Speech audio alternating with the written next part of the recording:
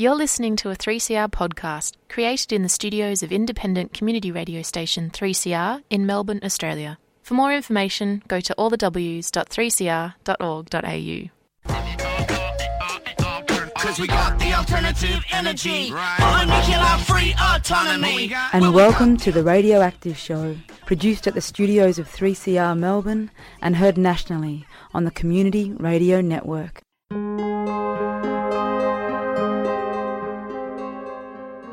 Hello and welcome to The Radioactive Show, produced at my home on unceded Wurundjeri lands for 3CR in Naarm, Melbourne.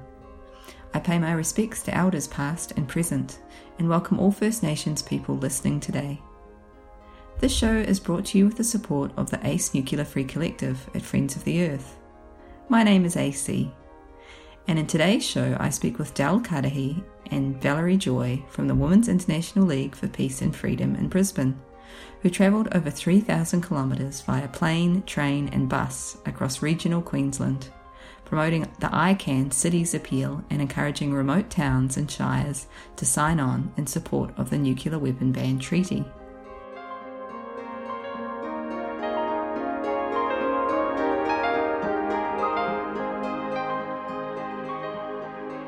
My name's Del Cudahy. I'm a member of WILF Queensland, and I've been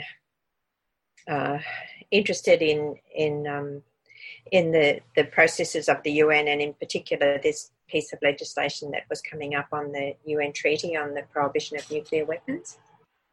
And I'm Valerie Joy, and I'm fairly new member of WILF, but I've been a Quaker for 36 years and looking at many aspects of peace. And the nuclear issue is a very serious issue, but there are lots of others as well. But today we're going to talk about our involvement in taking the message to councils. Yeah, great. So you went on a pretty amazing journey across regional Queensland, taking that message. Can you explain how that went? It started, when the ICAN, that's the International Campaign Against Nuclear Weapons, won the Nobel Prize. Jem brought the actual Alfie, the medal, to some of us in Queensland and said, that we had to get working on just all sorts of people and groups to sign something against nuclear weapons. So the Towns and Cities Appeal is just one of many that people on ICAN have been working on. They've gone to banks and superannuation funds, as well as getting countries to sign. So it's very global, but in WILF Queensland, we just decided to divide up the state. There are 77 councils in Queensland, and we each took about 8 or 9 and started writing letters. That's back in June. And so I wrote letters to quite a number of councils in far western Queensland, and then I followed up with phone calls, and I didn't get through to anybody. So that's how Del and I decided that why don't we go? When we decided to go, we had to look at our times, and I was committed to something else, so we had to postpone our trip for a little bit. So we ended up going when the hot season was really starting. But Valerie had done some really good preparation beforehand. She'd written to the councils, and of course ICAN had been writing to them as well. And in particular, because no council in Queensland had signed the city's appeal, and we'd heard other councils talking about how they had signed it, and we thought, we've got to try to get the message out to the councils in Queensland. And so Valerie had a connection to somebody in Hughenden, in the council there. So we just went with that. Well, it was actually Richmond Council. She's a relative, but she said, "Don't bother Richmond." She was obviously finding it difficult that I kept writing to the mayor there, and then she just said, "Why don't you try Mount Isa, because they've got a new mayor who's a woman and very newly elected." So we then were very happy when we got an actual invitation to meet with the mayor of Mount Isa. That was the change that gave us encouragement. Yes, because when we left Brisbane, we flew to Townsville, and we're very, we had a letter from the Townsville Council or the Townsville Mayor saying that they weren't interested and they wouldn't be signing the city's appeal. And so we went around to the council office with some information anyway and left that there for them. And then we noticed they had a display up about their risk policy and their risk and disaster management policy. And that sort of became a thing for us on our trip because, what greater disaster and risk is there than a nuclear war happening or fallout from a nuclear war. And so we maintained to people after that, that they're really missing something on their risk policy, just like in a way COVID caught councils unprepared as well. But this is a greater risk, and it was good having some of the writings from some of the councils, in particular Fremantle Council. The mayor had sort of articulated some of the areas where councils would have to try and help their citizens if there was a nuclear fallout or a nuclear conflagration. So we left Townsville and we went in the train to Hughenden, which is the Flinders Shire. It's a very interesting part of Queensland, very dry and very, very hot. And we went to the library so we could learn about any of the local groups that were in Hughenden, in that area. And they were so helpful.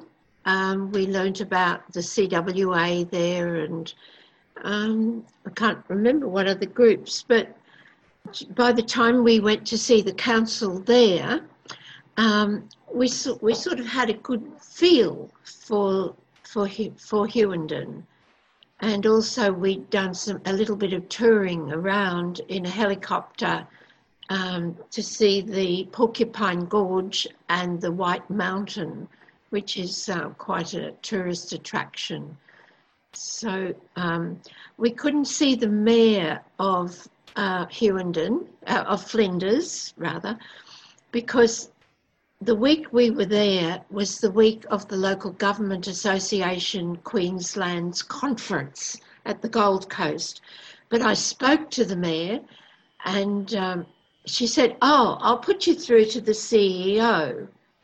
So instead of having to go through the first person in the council, which would be, the person that just answers the phone, we went straight to the CEO and booked a time to come and see himself and his Director of Community Services. So that went very well. We were very happy with that conversation, and subsequently they've written to us to say they'd like to know how we get on with Mount Isa, and it may be that they will be interested in following on Mount Isa if they actually decide to sign the treaty. That was Valerie Joy, speaking about her determined efforts, along with Del Cudahy, to lobby local councils in remote Queensland to sign on to the ICANN Cities Appeal. You're listening to The Radioactive Show, produced for 3CR at my home in Naarm, Melbourne, and broadcast across these stolen lands known as Australia through the Community Radio Network. Del Cudahy picks up the story of this epic journey as they leave Flinders and head towards Mount Isa. It was a very cordial welcome in Flinders Shire, and that was good. But after coming away from Townsville, and there was still no hope. We were a little bit dispirited when we got on the train and had an overnight trip on the train to Mount Isa. But in the meantime, we had been getting some support from our Wilf colleagues in Brisbane, and they had suggested that we could start doing some media, which we hadn't thought to do. So we started submitting media articles into the local radio station and the local newspaper in Mount Isa. And so actually by the time we arrived in Mount Isa, there had already been an article in the newspaper about us arriving and talking about the history of Wilf, our organisation, and that we were coming on a delegation to see the mayor, which was really great because that newspaper had recently had to go virtual or online because the actual printing press and premises had just closed. There was a big push within, I think, Murdoch Media to close along the country press. But the journalists were still doing a great job, we thought, in seeking out interesting stories for the local population. We met with the journalist at the club. It was called the Buffalo Club, wasn't it? And he took our photo, which I think went into the paper as well. And then we saw the office of the local member, and we went to see the federal member, Bob Catter. He wasn't there. He was in his Charters Towers office. But we got a good hearing from his assistant, and so generally Mount Isa was really, everybody was very welcoming, and then so we went to the council and met with Councillor Danielle Slade, who is very young and very newly elected. She just came to the job in April of this year. And she just listened to us really, really carefully. And so Del told her the story of Wilf and then how we came to be there. And she was very accepting of everything, but she pointed out that, of course, she said, I've got 5 other councillors to convince. And that was when she made the suggestion that we prepare and deliver a virtual presentation to their next meeting of council, which happens to be tomorrow. And it happens to be the 11th of the 11th, which is a very significant date in terms of world peace. So that's where we're at. We're very excited about tomorrow. And we've got Dr. Marianne Hansen, who she's a Rotary Peace Fellow. She's Associate Professor of Peace Studies at University of Queensland. She's on the board of ICANN and numerous other public places. So I will introduce her, and then we've got, after her, a short video from the Mayor of Fremantle, and he is a world leader in the cities and towns' appeal to sign the nuclear nuclear ban. And I know he's very much in touch with the mayors of Hiroshima and Nagasaki, so he's got quite an international name for banning nuclear weapons. Yeah, it was interesting, like when we were preparing, material to take to the councils and to the parliamentarians' offices and things like that. It was good. One of the we had publications from ICANN, which was really good. They've done a number of publications, and like Valerie was talking about, they've had a number of campaigns as well. And one of them is the parliamentary pledge. So they've asked parliamentarians to sign this pledge supporting the UN treaty. And I noticed that quite a few Queensland parliamentarians had taken the pledge, whereas like none of the Queensland councils had. And these parliamentarians that had taken the pledge, they had crossed party lines. And one of them was a man from far north Queensland. And so we had a little quote from him in his, when he'd signed the pledge, he'd made a little quote about this treaty is about nuclear weapons, which, are destructive to humanity, but it's not about the nuclear industry, which is there to help humanity.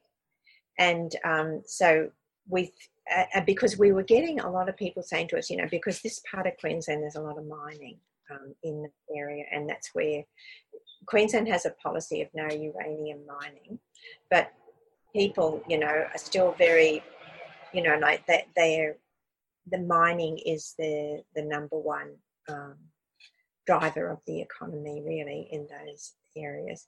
And so we were able to say, look, this treaty isn't about stopping uranium mining. It's not about stopping coal mining. It's about stopping nuclear weapons. And so people were much more reassured then, because they seemed to be getting a bit defensive that, this might be stopping mining, and that's our livelihood sort of thing. So, so that was good to have, like to see that parliamentarians have crossed party lines, that, they're signing this pledge. And so that's what we were reiterating to the councils too. This is not a political thing. This is community, and it's drawing on, we talked about Wilf's history with banning nuclear weapons, and because Wilf, was formed in Australia during the First World War, as coming out of the women's suffrage movement. When war broke out, the women's suffrage movement sort of splintered, into warring camps following, the nations. But actually some of the women's suffrage groups said, no, we can't afford to let war, tear us apart. We're an international movement. And so they held a conference during the war in Den Haag, which was in Holland, which is a neutral country.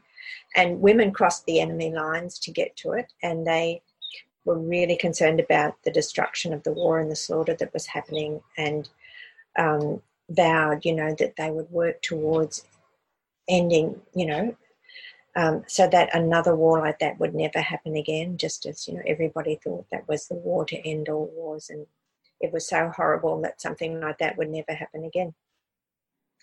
And so that women's peace movement, it was an international movement, and it still exists as an international movement, and it has an office in Geneva, which was where the League of Nations was based, but also in New York. And the Reaching Critical Will arm of Wilf was worked very much with ICANN in getting this treaty up through the UN.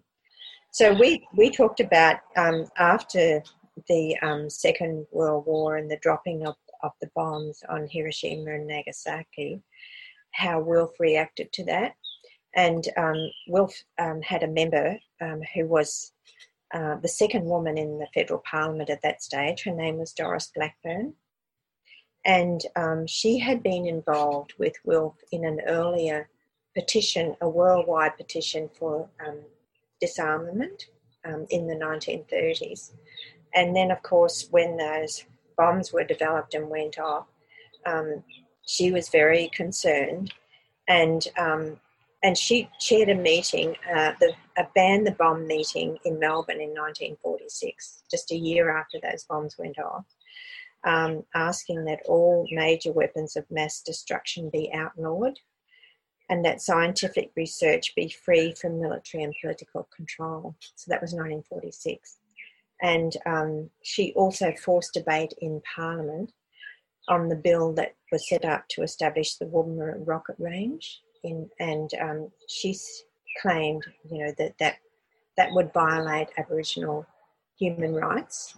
And so we were able to talk to the councils and tell them that it was actually Aboriginal people from Central Australia who appeared, and gave their testimony to the UN on the effects of those nuclear bombs in Australia all that time ago. That was influential in getting this treaty passed at the UN.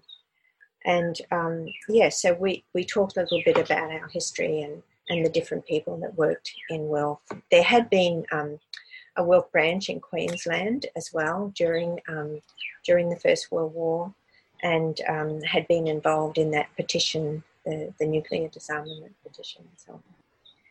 So there were some very interesting conversations that we had.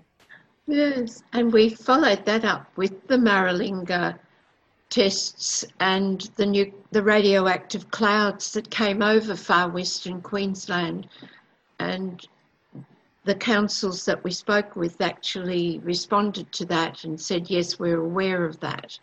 So damage has been done in Australia to people, and I mentioned that my own brother-in-law contracted a very bad blood cancer from being present in the military and died.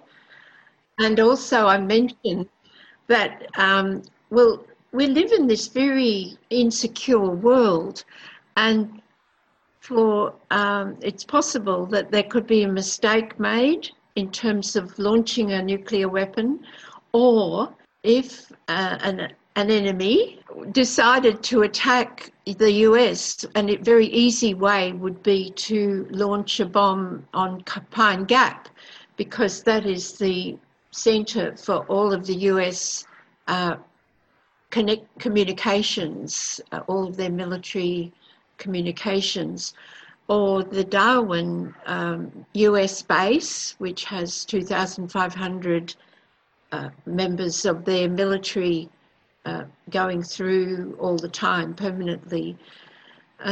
So we tried to make it more real, because in that early period when we were writing letters and phoning up councils and we're getting absolutely nowhere, that's when I started thinking that really and truly people do need to wake up. Councils can do something, and it's at no cost to them. I suppose it's a symbolic act in lots of ways, and so we're just crossing our fingers that tomorrow we may get the first Queensland Council to actually agree to signing this ban. That was Valerie Joy from the Women's International League for Peace and Freedom, or WILF, speaking about her hopes that the journey across regional Queensland she went on with Dal Cudahy will result in the first local council in Queensland signing on to the ICAN Cities Appeal in support of the Nuclear Weapons Ban Treaty. I've heard that the online delegation to the Mount Isa Local Council was well received, and they are currently still waiting to hear if Mount Isa will sign on to the appeal. You've been listening to The Radioactive Show, produced this week by me, AC, and brought to you with the support of the ACE Nuclear Free Collective at Friends of the Earth. Thank you to Dal Cudahy and Valerie Joy from the Women's International League for Peace and Freedom, or WILF, for speaking with me today, and for all their efforts to promote a world free from nuclear weapons all the way to remote areas of Queensland. That's it for today. This show was produced at my home in Naarm, Melbourne, and distributed across these stolen lands known as Australia on the Community Radio Network. You'll find the Radioactive Show online at 3cr.org.au/radioactive, and you can get in touch by looking us up on Facebook. Let's go out with the track Final Form by Sampa the Great, who won Best Female Artist, Best Hip Hop Release, and Best Independent Release for her first studio album, The Return, at this year's ARIA Awards. Thanks for listening, and here's to a nuclear-free future.